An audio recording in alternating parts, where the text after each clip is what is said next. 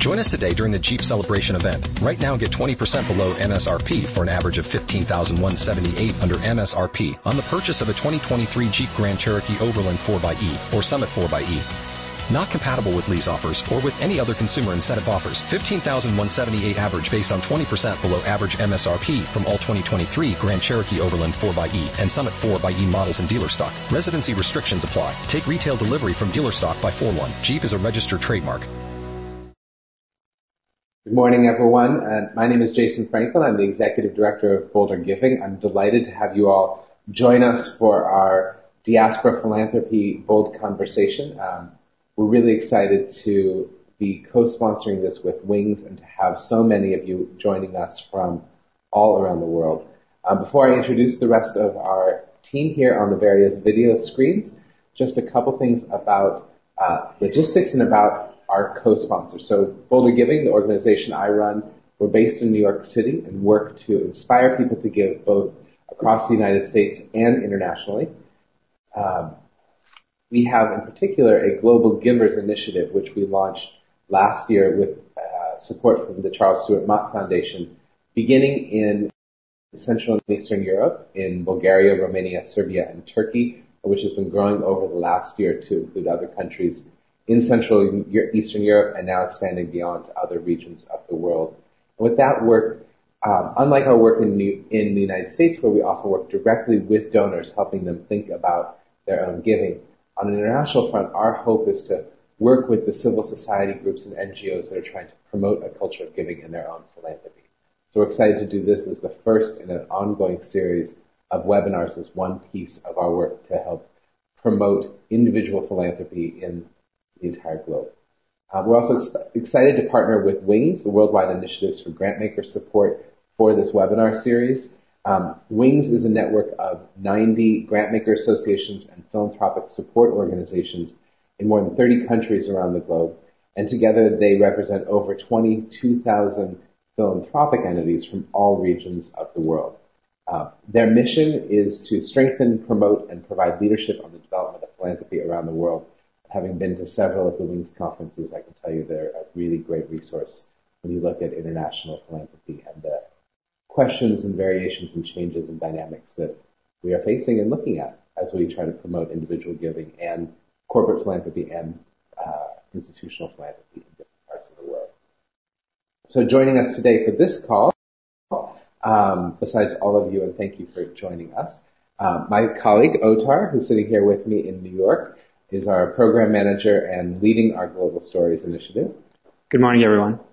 And then also in New York, Burcu Mirza, who's a Turkish diaspora philanthropist herself and also on the board of the Turkish Philanthropy Funds. And from South Africa, Jenny Hodgson, who is the Executive Director of the Global Fund for Community Foundations. So thank you, Burcu and Jenny, so much for joining us today. Thank you. In terms of the next hour we'll all have together, we're going to dive in, inviting Jenny and Burcu to share a little bit of their own background and story and some of their observations about diaspora giving to get us started. And then we, of course, I have plenty of questions I could ask them for the next hour, but would love to hear from all of you as well, the questions you have for Jenny, for Burcu, for Otar and myself, or for all of us as a group. To send in your questions, simply type them into the Q&A box that is below the video monitors. You can type them in now and throughout the next hour, and we will get to and engage as many of your questions as we can in this conversation. But to start us off, Jenny, maybe you want to start us off first and tell us a little bit about how did you end up at the Global Fund for Community Foundations, and what do you do today? Sure. Thank you, Jason. Well, I have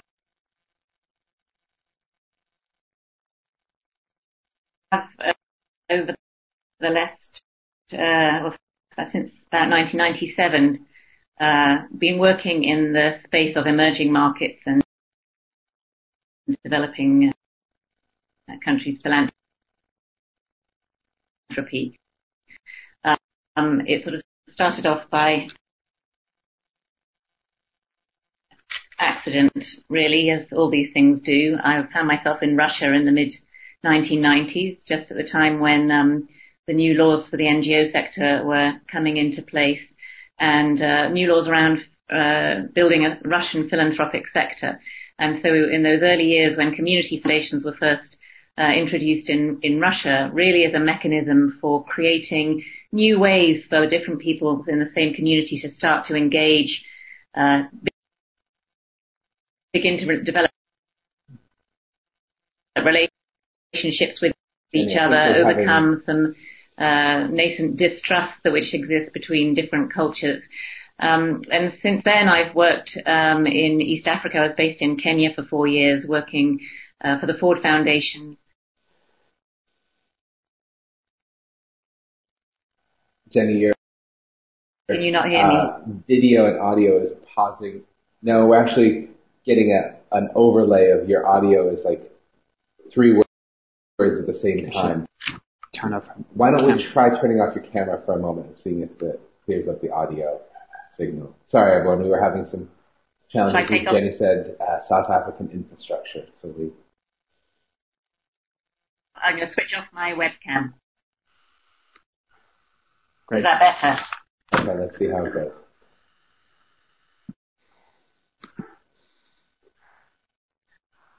Can you hear me now? Yeah? Yes, now you sound more... Can you hear me now? Yep. Okay, yeah. Sorry, the internet isn't super here, which is an important thing when you're starting to talk about giving and working internationally, is the infrastructure is not the same in all parts of the world. So I've been with, as I was saying, I was based in Russia and then subsequently in East Africa, based in Kenya, looking at the sort of emergent philanthropic sector, and then based in Singapore and Thailand, working on some of the large efforts funded particularly by the Ford Foundation to develop local foundations really as a cornerstone of a healthy civil society. So the Global Fund for Community Foundations was set up at the end of 2006, and really it was set up as an experiment to see whether there was an interest and market for the idea of something called community foundations or community philanthropy in a global way, whether there was an opportunity for a global organization that could take a bird's eye view of what were often nascent or emerging local philanthropic sectors. So since 2006, when the first grants were awarded, we've made grants to around approaching 160 organizations in 54 countries. And our work is really small grants and a lot of technical support and network building to try and start to connect these often disparate and unconnected dots to each other, so that we have the beginnings of what one might call a global community philanthropy sector. So the types of organizations that we are looking at, and why this sort of connects with today's topic for discussion around diaspora philanthropy, is that we see our work very much in the context of new philanthropic sectors, private foundations, foundations set up by families, etc. But what we are really looking at is the emergence of multi-stakeholder, multi-donor, multi-owner philanthropic institutions, if you like. So a lot of the organizations that we work with, which are community foundations, environmental funds, women's funds, some public foundations, are doing a number of things. One of them is that they are all talking about building a culture of philanthropy and a culture of giving. And the idea that no gift is too small, and that everyone can be a donor. And I think the experiences in many of the developing countries in the world is if you ask people if they are a donor, they would say no. But if you ask them if they supported their family's school fees or a neighbour's hospital bills or funeral things, that they would all say yes. So we're looking at institutions that see donors in the sort of widest sense, from very individual, local, small gifts to kind of larger bilateral development agencies, international foundations, private foundations, and really that they're creating one sort of inclusive umbrella organization that can mobilize these multiple forms of resources, and by doing so kind of oil the machinery of creating trust between different players in the sector. I think a lot of the community foundations that we work with emerged from some very practical reasons, is that there was less international development money or no international development money around, a sense that corporations maybe had to give but they didn't know how to give, a sense that governments were doing less and so they needed some money from other sectors. So setting up systems, organized ways for people to give and receive. But also, I think it's partly in the context of a critique of a lot of international development aid, a sense that a lot of development aid has been short-term and top-down, and that really a lot of the language around building relationships with your donors, thinking long-term, that the community philanthropy space has been one to start thinking about a different kind of donor-beneficiary relationship. And finally, I would say the idea that when an organization has multiple stakeholders, it itself becomes a place to discuss that community's issues. So where those stakeholders are, it doesn't really matter. So it could be people from outside or locally or who've moved there. But the idea that you're actually actively offering a platform for people to come together to talk about the place in which they live or they have a connection with, and how collectively that they can start to perhaps pool small contributions or large contributions for the good of their own community. So I'll stop there. Thank you. And actually, Jenny, I want to just ask you a quick follow-up before we move to Burcu and ask her to share some reflections. I'm wondering, have you seen in the work that you've been doing with the Global Community Foundations, how do you bridge that gap you were talking just at the end of engaging people in community, in conversation, as well as in giving, the mix of people who are living locally in that community and the diasporas who have a connection back to it? Have you seen anything that's worked particularly well, or how that has played out in different places? It's an interesting one. I think, there are often reasons why diaspora are diaspora, why they left, why they're not there, and the different kinds of relationship that they have there with their home place. I think a lot of the organizations that we are working with are starting with their local communities, but are being quite strategic about starting to think about diaspora communities. I think there are some countries where diaspora means politics, and other countries where diaspora has meant sort of been a product of economic migration. So I think where it's easier, some efforts to do that. But as I'm sure we'll come on to discuss, this is really hard work, and about balancing those interests between external and internal stakeholders, I think, is quite important. There's one initiative that we've been involved with in Haiti, which is looking to create a Haiti community foundation. And obviously the Haitian diaspora is massive, but looking forward, getting the balance between investing in infrastructure and capacity on the ground in Haiti and getting buy-in from Haitians who are still in Haiti obviously remains the kind of focal point, and then the extent to which one can leverage diaspora funding for this sort of shared vision is part of it. But I think it's an area with huge potential, but it's really sort of still quite emergent in many ways. Thank you. Burcu, I know you've had direct experience in grappling with exactly that, both in your own life as a Turk living in the U.S. and being engaged, giving back to Turkey, and now with the Turkish Philanthropy Funds and the work you've been doing to organize other members of the Turkish community. Can you share a little bit about your own journey and into philanthropy and into the Turkish Philanthropy Funds and what you've seen? Thank you, Jason, Ottar, and Anna. I'd like to start by thanking Boulder Giving and Wings for hosting this webinar, because this is a very important topic, and I think it's come even more of a prominence in the last couple of years. Well, as most likely most people have seen my profile, but just to give a brief background, I grew up in Turkey and I came to Mount Holyoke College as an 18-year-old. Since leaving my job on Wall Street, I've been focused a lot more in carrying out philanthropy, but in a methodical and systematic way. Now, this is already done in the U.S., but I would say if you're trying to help, even if it's your own country, if you're trying to help in an area or a society that you're not, living, it's not your backyard, then you have to be even more careful. And you also need the strength of institutions to help you carry your work and make sure that it's meaningful and impactful.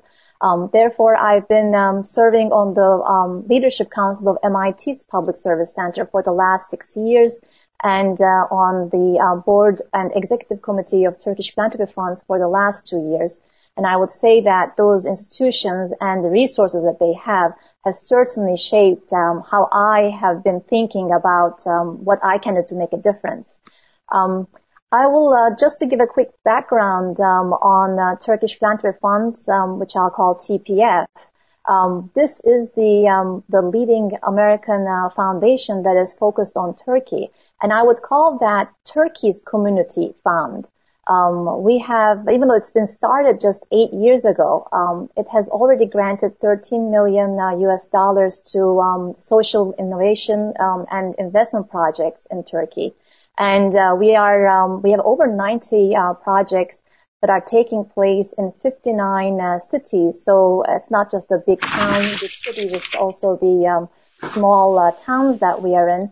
And when we do our work, as Anna has said, Community Foundation is really where all those stakeholders come together. So we work with the local NGOs there, and we not only here educate and help our donors to realize their philanthropic dreams, but also in Turkey have these deep connections with the local NGOs so that they can do and carry out their work in the best way.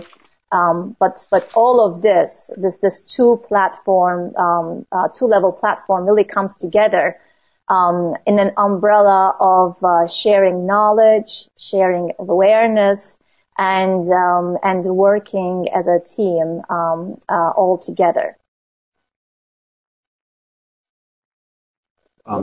I just have a quick follow-up on that. So you're saying that the best way for diasporas who don't live in their home countries to give back is through to find the right intermediary.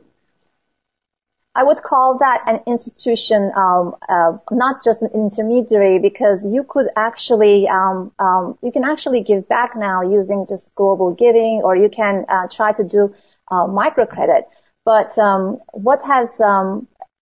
years ago, frankly, I was at that level. I thought it's really important to just give to the projects today, and let's just meet the people's unmet needs. But having really gone through a couple of projects myself and having seen it, now I cannot stress the importance of having an institutional approach to this. Because at the end of the day, philanthropy is done people to people, and we're really helping people and making an impact on their lives. And you want that impact to be a positive impact, but you also want that impact to be meaningful in the big sphere of things. By just tweaking one aspect of someone's life in Turkey, if you just leave it there, then that does not really carry on. That will not have the leverage. But if you can think of it in the big picture, and if you can continue on the long term and make it the efforts impactful and make the whole project sustainable, then that is when you really make systematic positive change, and you're being a catalyst. So you're creating an example which the others can follow at the footsteps of your own work. So in that sense, my idea of an intermediary is really an institution with quite a large reach with many stakeholders, with professional management and with a really systematic, thoughtful, and methodical way of approaching things. Thank you so much. I mean, it's funny. I was actually talking to someone over the weekend about this webinar and mentioned that I was doing a program. We've been working with Mackenzie River Gathering Foundation, which is a community foundation in Oregon. And she said, well, Jason, you're kind of like part of the Oregon diaspora. You know, you live on the other coast. And I think it's the same, in some ways, the same experience that I do. I love the work of MRG, and while I grew up in Oregon, living in New York, I'm far from the work on the ground there. And so being able to trust an institution locally on the ground in Oregon to support things back in the community I grew up in is a really valuable experience. And yet I was pushing back to my friends saying, yeah, but it is also really different, still within the United States, still within the same tax system, still within the same nonprofit governance system, still within the same political and economic system more broadly. And I'm curious, you know, Jenny, maybe we'll go you first, but Burcu, if you have thoughts on this too, you know, what have you seen as the biggest barriers? I mean, the institutions, community foundations, diaspora NGOs can be a bridge, but what gets in the way of people giving? Is it simply distance? Is it information? Is it the legal systems, you know, political heritage of why you left or why your family left the country in the first place? What do you think are the key barriers that inhibit the amount of diaspora giving that we see? It's an excellent question, and I think, you know, obviously there are sort of logistics involved in global giving, which can sometimes be costly, and that can sort of add up to the, you know, it's not always a straightforward kind of transaction. So, you know, as a global grant maker, we know how hard it can be sometimes just to make a payment to a bank in Russia, for example. So, you know, there's a lot of things that are just hard. You need to translate things. But I think, you know, given that, as Burcu was saying, this sort of understanding the role of valid intermediaries and intermediaries that add value, that these are actually organizations that are close to the ground, have eyes and ears in the community, know how to target resources, hugely powerful. And I would say that one of the sort of interesting, I mean, the community foundation field is growing very rapidly, I think, at the moment, as is the discourse associated with community philanthropy. And I know that a lot of American community foundations manage the global giving of their donors. So they are donors who give through the community foundation domestically. I'm being distracted by you guys switching ears. So a donor living in the US may give to their local community foundation in the US and understand the value, you know, the idea of sort of donor services, of paying administrative fees, the idea that the community foundation knows the community, is best placed to reach the community. And yet there's a sort of contradiction when it comes to a lot of their global giving, because they will give through very, you know, trusted, efficient intermediaries like Global Giving or Global Green Grants. But actually, those organizations really aren't in-country intermediaries. They are intermediaries looking for more intermediaries. And in a sense, I always wonder why community foundations themselves haven't done more to support community foundations in emerging markets and developing contexts. That actually, if you had in place an organization that could receive your money easily, could reach communities much further beyond, you know, the reach of many international donors, that could actually build social capital, that you could use small donations to go quite far into the local community, that is a hugely kind of powerful tool. And also, just in the sort of bigger picture, a kind of powerful tool for building sort of democratic culture and participation when you have a local institution in place that's owned by many people and can target resources in many ways. So I think we are going to reach the point where these two pieces, these different pieces of the infrastructure will start to meet each other, that we'll see the emergence of stronger intermediaries in the global south, community foundations and others. But at the moment, they're not quite there yet. And I think it often comes down, one of the main barriers beyond the sort of just the paperwork involved, which can be very overwhelming for in-country NGOs to have to fill 100, we've received requests in the past from US community foundations, and we've struggled to fill the papers in. So the organization on the ground in Tanzania is really, going to struggle, and the donation isn't really worth it. So it's about, oiling that machinery to make that work better. But also, I think when you look at community foundations in developing contexts, many of them are really being very thoughtful about how they negotiate with power and how they put people without power at the heart of their work. So using small grants to empower communities and things like that. And sometimes that donor relationship can be quite distorting unless it's managed, in a thoughtful way. And I was very delighted to hear Burcu talk about, that you're the kind of philanthropist that the world needs, because it is that how you start. It's not enough the act of giving. It's how you start to connect those acts of giving so that you can bring around real social change. And to do that, we know that this requires an institution, and there's a cost associated with that. And so somehow moving, we have been educated well as donors, and I use well in inverted commas, to say, administrative costs are bad, we want to get all our money out to the end user. But actually, when we start to think about it, the value of institutions that can particularly in low trust environments, that can professionally manage money, deploy resources, identify groups, get the money to them, provide other kinds of supports, really can't be overestimated.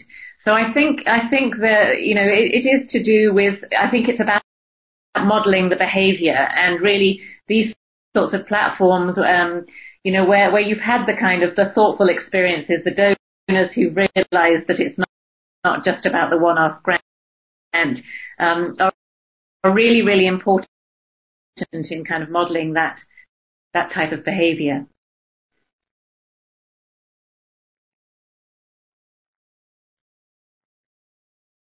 Thank you so much, Jenny. And just for those of you who have joined, we did get a question. So Jenny Hodgson, who's the Executive Director of the Global Fund for Community Foundations, joining us from South Africa. Her internet connection is not as strong as we'd hoped, so she is just joining us on audio. Since we haven't many people have joined since we started, just a reminder, please feel free to ask your questions of all of us. Just type them into the Q&A box below the videos. But Burcu, any reactions or additions to this theme or conversation? No, absolutely. First of all, I'd like to thank Jenny for recognizing that, and I appreciate her kind words. Maybe here a little bit of my story could actually be quite descriptive. In my case, I cannot take the credit for coming to this conclusion, because I myself was educated by people. My first education took place at MIT's Public Service Center, where we were really stressed on how important it is that the projects, the grants that are given are managed. And there has been many stakeholders involved to make sure that everything is done in the correct, accountable, and innovative way, because you need many minds. It takes a village to make a difference, and you need many minds to really converge on a project to make sure that it actually is viable and it will work, especially in a foreign environment where there may not be other high trust level institutions. My second teachers were the founders of Turkish Philanthropy Funds. It's Haldun Taşman and Özden Kalov, who themselves had exactly this problem. Not so long ago, you actually, not even as a Turkish American, as an American, you would have all the platform and institutions that enable you to live in Turkey, work in Turkey, and invest in Turkey or earn income from Turkey. But you would not necessarily have the right vehicle platform to be able to donate to Turkey as an individual donor in an accountable, tax-deductible, tax-efficient way. And I must say that donors have very different mediums when they're donating. Not everybody also wants to give cash today. You could do planned giving. You could do donor advice funds. You could just try to donate medical equipment, just to give an idea of a few, or even real estate. And here at TPF, these founders have made sure that all these vehicles that have been used for decades in the American philanthropy could also be used for Turkish causes as well. I would say that when a donor wants to give, this platform to be able to give and transfer financial capital in an accountable way is the most important thing, because people really do not have time to deal with the paperwork or to start their own foundations or nonprofits. It is a lot of work trying to do those things, even for your own family fund. If you're not planning on giving millions, you really need to stand with somebody. You need to have a team and do it together with them. The second thing that a lot of donors say they want to give, but they may not have the institutions for it, is social capital. There are some wonderful people who have the time, who have ideas, and who want to volunteer. And if you do not have an institution, then it's quite hard to take this social capital, to welcome these donors, to welcome the connections that they want to bring in order to enrich all the work that is done, not only, I'm here speaking for Turkey, of course, but for most other, developing countries. So an institution is very important because that becomes a center that brings the community together. And then once you actually can get the community together around a mission and get them to be excited, well, that is when the project is there to stay in the long term. And there are enough stakeholders who will make sure that the impact is done, benchmarks are hit, and the project is actually giving results. The third thing I would say that the donors, some donors look for, but did not have, if there is not an institution to help them put through, is the innovation to utilize philanthropy as leverage capital. I was just talking to a donor on this today, and he was very adamant that he wanted to use his philanthropy to meet the cause of the issues, not necessarily take care of the issue today, but he wanted to be a catalyst for change. And he said for him, the most important thing is the institution that can deliver that. He's a global person. Even though he's a diaspora member, he sees himself as a global citizen. And he said, therefore, most of his giving have always been towards American institutions who have the capacity, ability, and capability to utilize his philanthropic funds for leverage capital, to create change, to test some assumptions that we have in the society, to find better solutions to the long-standing problems. And I would say that those three things are quite important for most of the donors, and an institution should really try and address them all. Now, I would say that at TPF, we were able to address it because we have created the structure where you can send even medical equipment to a hospital in Turkey, and it's all done by the staff, and it does not take much time except for willingness on the donor's part. The social capital has been a little bit tougher because that takes time, and it actually needs a large board, a large advisory board, and lots of people who are in the mission. And we also have realized that young people are usually excluded from philanthropy because most of them really have social capital to contribute, but they may not necessarily have the funds to give today.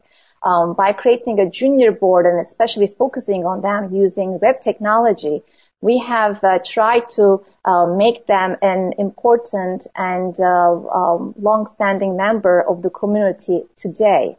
We hope that this way we're able to build the future for our work because they will certainly be, if they believe in it today, they will certainly take the flag up today and carry it in the long run.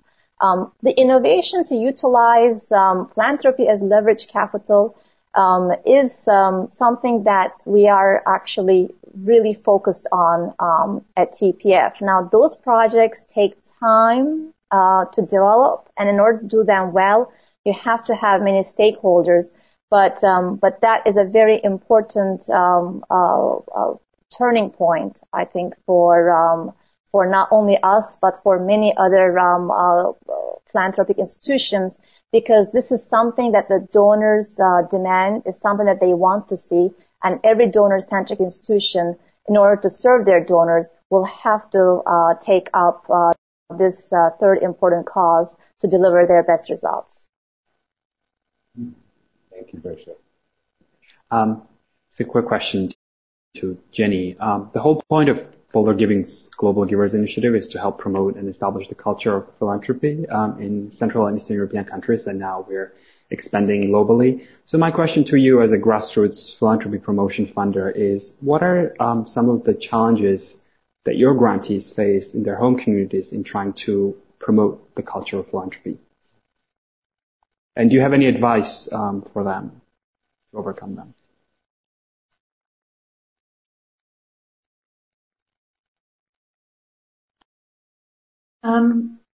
I think the issue of a lack of trust is a big one. A lack of trust in civil society, a lack of trust in the NGO sector can be a huge barrier. The NGO sector, particularly when it's been reliant on external funding, which is possibly slightly less the case in Central and Eastern Europe than other parts of the world, has also not done itself great favors in terms of building relationships with local donors. It's often easier to write a grant proposal than to go and speak to a business person down the road about why your work matters. So I think there is some sort of need to align this conversation between people who want to give and maybe are starting at the sort of charitable end of the spectrum, and sometimes the NGO sector that can be quite sort of high and mighty about its sort of principles and, the kind of change it wants to bring about, that kind of fear, scaring off donors. So it's about finding the sort of middle ground almost. And then moving your donors with you. I think, now because we're starting to see the first community foundations in Central and Eastern Europe, reach their 20 years, 15 years anniversaries. These organizations have learned a lot. They've built up relationships with different parts of the community. I think it is different if you are a community foundation relying on local resources. You have to go about dealing with sensitive issues in your community in a different way from if you had an external grant from, a Western donor. But moving your donors so that they begin to realize that actually you can't ignore some of these problems. So whether it's issues to do with the Roma, or, other sort of sensitive issues that new donors might not want to engage with, they might prefer to turn their eyes away from. If you can sort of show ways that small grants can make a difference around building a community, building communities, strengthening the capacities of local groups, I think one of the most powerful tools of a community foundation is that ability to make a small grant to a community group that never thought that it was going to be an organization. They were just doing some stuff, and then they got a grant, and then they implemented a project. And that whole process was transformational for them. They came together, they realized by putting together a grant application what it was they wanted to do, how they were going to do it.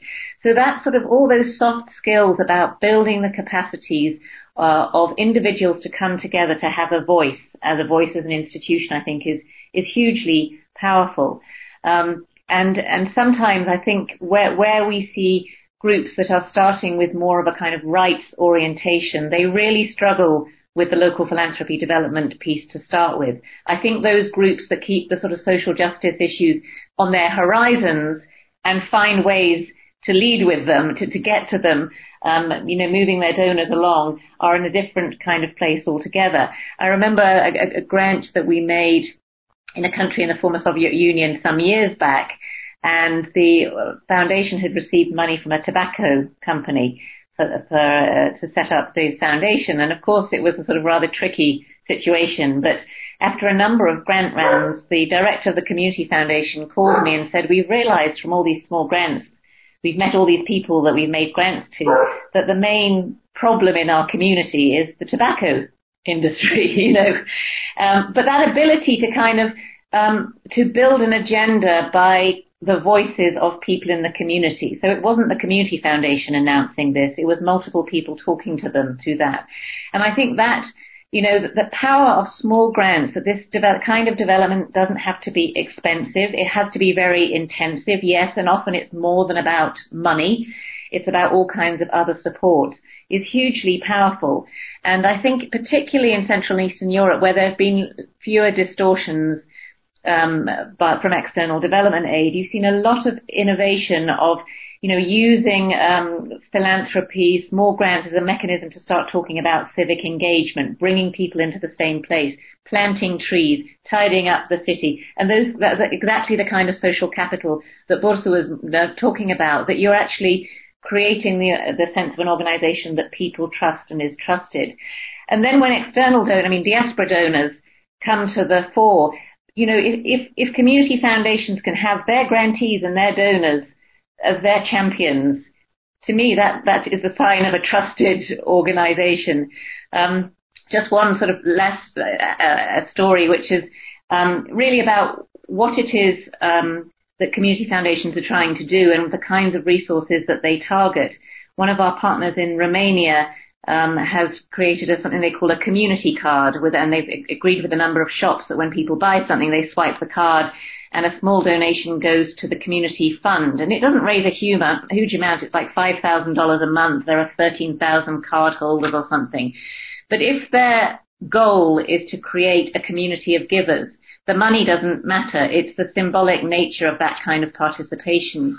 So for diaspora donors, to come to an organization that has that in its institutional DNA, I think is a very good sign that this is an organization that is trusted and valuable and really thinking about how it builds the community from the bottom up.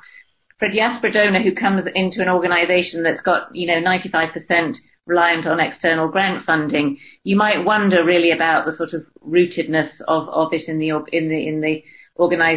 the community rather. But it's with all these things, it depends what you're trying to do. If you're trying to pursue tricky issues, then you may need to rely on external money. If you're trying to build a community of trust, and bring people along together, it's a slower process, but local money and local support are key. Thank you for that. Well, we're getting some questions coming in from the audience too, so I want to pull some of those in. I'm going to continue on the same theme about, how do the community foundations or the institutions really support this. Marie Ross asks if, Burcu, for you, around what kind of strategies TPF has used. Have you focused on the small donors or the major donors or the corporations, the various groups Jenny just talked about? And then also a quick question for you both around the legal structures. And do you have a 501c3? How do you manage the transfer funds? And Luke asks how you also meet the scrutiny requirements for international transactions that happen. So maybe I'll turn that first to you briefly first, and then Jenny, if you have anything to add as well. Certainly. I'll try to be brief so that we don't run out of time, but they are such important questions, and I'd like to thank the audience for bringing these important issues up.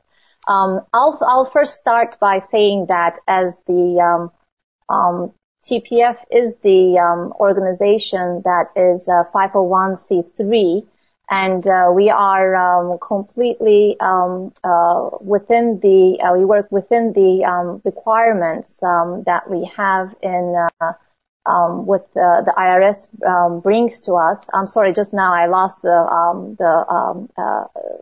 video. It's so 501c3 is the makes sure that we are IRS. We imply we go with everything that IRS requires of us. And that means that when we are giving grants, we have to not only do immense due diligence on these local Turkish NGOs, but we also have to keep every piece of that and keep it for our auditors. So the IRS equivalency requires us to get their audited reports, tax reports, mission statement, board budget.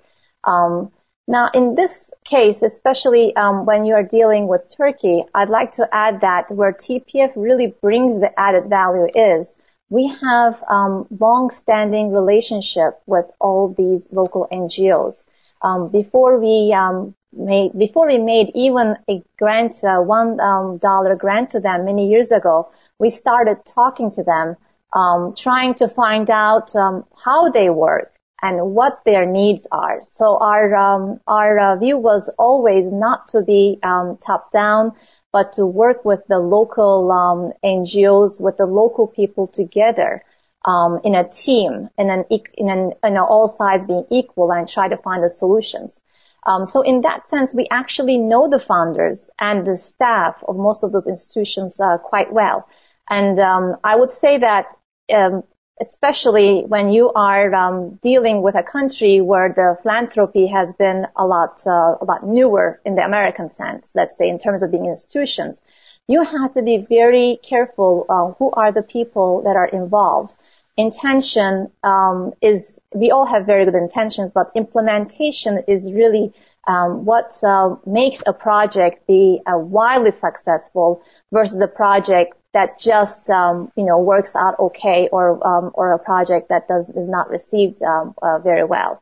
And I would say that the other thing that TPF really does is that we're trying to also try to get these local NGOs from meeting today's needs to think about tomorrow and address the root causes today. And to do this in their own way. We want this to be done in the Turkish way. We want them to find the solutions. We are there to enable them really to do their work the best that they can. It's in terms of at the end of it, you really can do the kind of work that a community foundation like TPF does, like a Diaspora Community Foundation like TPF does, by keeping the communication channels open and honest, and that really makes sure that the kind of effort and time that is put in today really does pay off in multiple ways in the future. Did this, I don't want to take up too much time again. Did this at least touch upon the questions that the audience has? Jason, remind me if there is a point that I missed. That was great, Burcu. Thank you. And Jenny, I don't know if you want to comment. It gets a little bit more technical, but in the work that you've done with community foundations around the globe, around the banking securities and financial transaction securities, because that is a question that does come up. Is how do the institutions ensure that they're moving the money in a responsible manner? We are registered as a UK organisation and a South African organisation, and so we do due diligence on our local partners. I think it all, without kind of getting too technical on it and speaking more from the kind of the practicalities of it, if you are trying to build philanthropy locally, you will do everything in your power to reduce your risks. You will not make grants that will risk your reputation, because if you are a grant-making foundation, that's really all you have. And it is a very powerful tool for demonstrating transparency and accountability. But I think it builds in a kind of anti-risk factor because you don't have other tools at your disposal to demonstrate your work. So grant making is both your biggest asset, but it also exposes you to risk. So I think there is naturally a desire to mitigate risks on that part. Thank you for that. Luke, just to say, if you'd like to email us at info@bouldergiving.org, we're happy to connect you to some of the more technical resources that support organizations that want to do this type of work. It's not what Boulder Giving does, but we're happy to help connect you to resources for that. Shifting gears a little bit, so Kimberly had a question, which I thought was an interesting one, and Burcu, Jenny, either of you, if you want to comment on, about the relationship between remittances and philanthropy. And have you seen that those who are sending remittances, money back to their families in their country of origin or back to their villages or communities in their country of origin, how do the flow of remittances and the practice of sending a remittance relate to the idea of philanthropic contributions back to your country of origin? Have you seen that people do both, or different people engage in one or the other? How does the conversation evolve?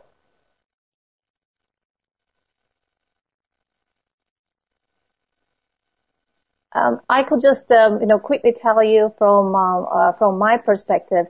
At the end of the day, many people actually do both. There will be, and again, before there was TPF, where I could give to broad causes, there was maybe two institutions, Turkey-based institutions that were registered as 501c3 in the States. So I would usually give to them, but that was really going to an educational cause, and I was not able to give broadly. So I would just send the money to my parents, and I would just ask them to do the philanthropy in our family's name. Now that TPF is funded, it's a lot easier for people to do both. It depends on what the needs are, and this gets very, very personal because everyone's situation is very different. However, our idea is to try to reach those people who may be thinking, I was just going to send, $500 this year and to do some charitable work, and I really do not know if any foundation here would accept that. Our work here is really to dispel that myth and to show everybody that even a dollar is utilized. It's utilized in an accountable way. It's utilized for projects, and it really gets to the people it's supposed to reach. Now we're able to do that because our board members and our endowment takes about almost all of our costs. It's there to take care of these costs. So we're able to give that assurance to people who may just want to give us some money using the web or sending us a check, and we really communicate with them with a acknowledgement letter right away, and then we also follow up with them saying that all this amount has gone to this organization that you'd intended, and it will be used in this way, and we will keep periodically following up with you. But in the end, this really is related to, I think in time, a lot more people are going to find out about diaspora foundations like TPF. Other groups have their own. AIF is for India, and a Brazilian foundation is there to do the exactly same thing in Brazil. But this is a very good question. And in the end, philanthropy and remittances should really not, they should not compete. I think people, if they have a will, they really can do both. Thank you. And I think that's a great point, that it often, one flows to the other, that people see their philanthropy as a supplement or an add-on on top of the direct remittances that they're sending.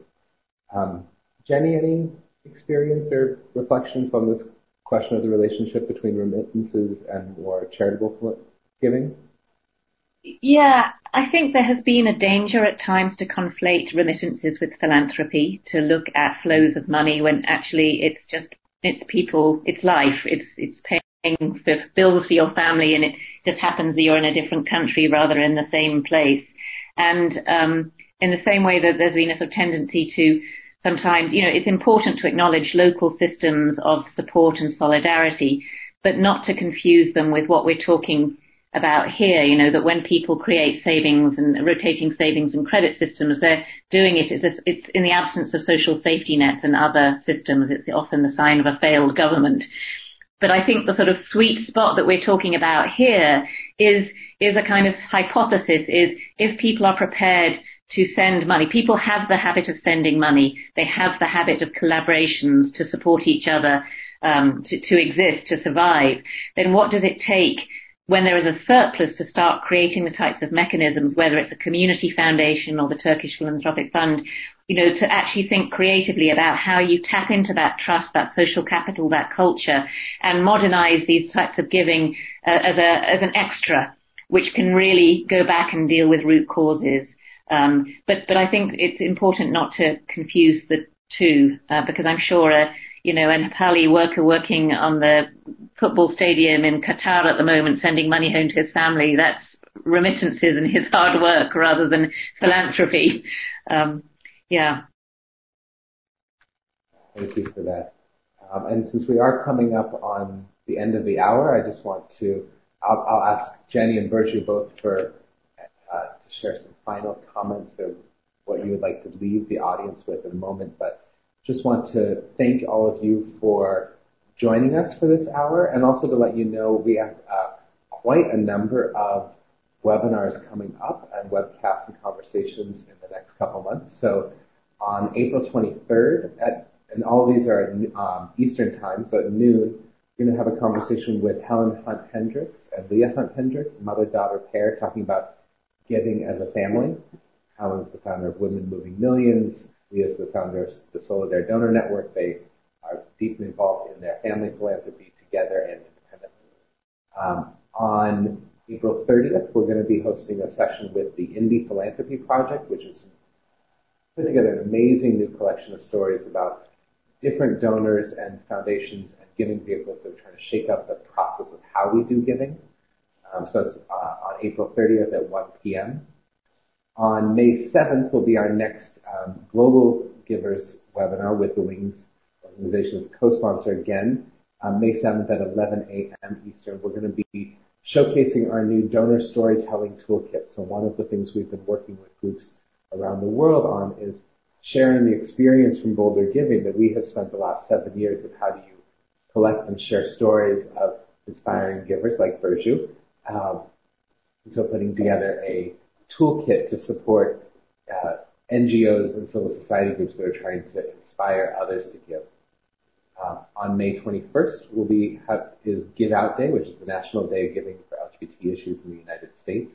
We'll be doing a noon webcast talking about the landscape of LGBT philanthropy. And then finally on June 25th at noon, we'll be talking about impact investing and bringing an environmental lens to your investments. So kind of a wide range. You'll find information about all of those on our website. But for now, I want to ask Burcu and then Jenny if you have any final comment or something you want to make sure people leave today thinking about when they think about diaspora donors. Well, I'd like to just stress that philanthropy is really a habit at the end of the day. It's something that once you start and you just get some personal results for yourself, it really makes a difference not only to the world or to the community or to your neighbor living right next to you, but it makes a big difference to the person himself and herself. And I'd like to just, would like to just ask all the donors to, at the end of the day, to think about what they themselves have gained from all the work that they do, and keep those thoughts as they continue their work. And this, I think, is very important because without reflecting back, it's hard to keep educating oneself and keep working, volunteering your time, your effort, getting your connections in, and giving financially. But at the end of the day, we're all one big social project, And philanthropy is really a way of us connecting with one another, person to person, in a meaningful way, and enriching, our whole communities, and also in a way enriching our inner selves. I'd like to thank everyone for inviting me here today. It's been a real pleasure to hear everything that you've said and Jenny said, and I myself have learned very much. So it's been incredibly beneficial to me, and I'd like to thank the audience for their questions. Thank you.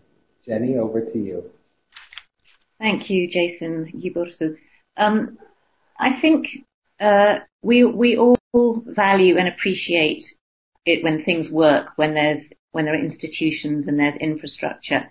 And I think that the diaspora communities, particularly when their home community is somewhere which has weak institutions and weak infrastructure, are a perfect group, a perfect asset to really kind of understand the value of a kind of philanthropy that is about sustainability. It's about strong institutions that it can exist over a long period of time, not just one-off gifts that get you your tax break and a nice email acknowledgement. So I think the opportunity to really mobilize this group of donors and get them excited about being able to kind of create the types of institutions that exist in more Western developed contexts that can reach different parts of the community in different ways, and having those exist in their own hometowns is really very sort of exciting and powerful, and that one shouldn't be afraid of the cost of doing that it's actually a huge investment in the end. So I look forward to kind of continuing this conversation, because as I said right at the beginning, I think this is a hugely important area, but there's an opportunity to do much more really kind of thoughtful work and connecting around it. And so, Burcu, I'll be back in touch with you after this. But thank you, Jason and Otta, for having me on this call as well today. Thank you, Jenny. I look forward to keeping in touch. Thank you. Yeah. So thank you, Burcu and Jenny, for a wonderful conversation, and to everyone who joined us today. And I just want to remind you that if you're going to learn more about Boulder Giving's Global Stories Initiative, you can visit the website at globalgivers.org, and hopefully you'll find some of the donor stories that we have from around the world really inspiring. And you can read Burcu's story on the website as well. Thank you, everyone. Have a wonderful day. Take care. Thank you. Thank you.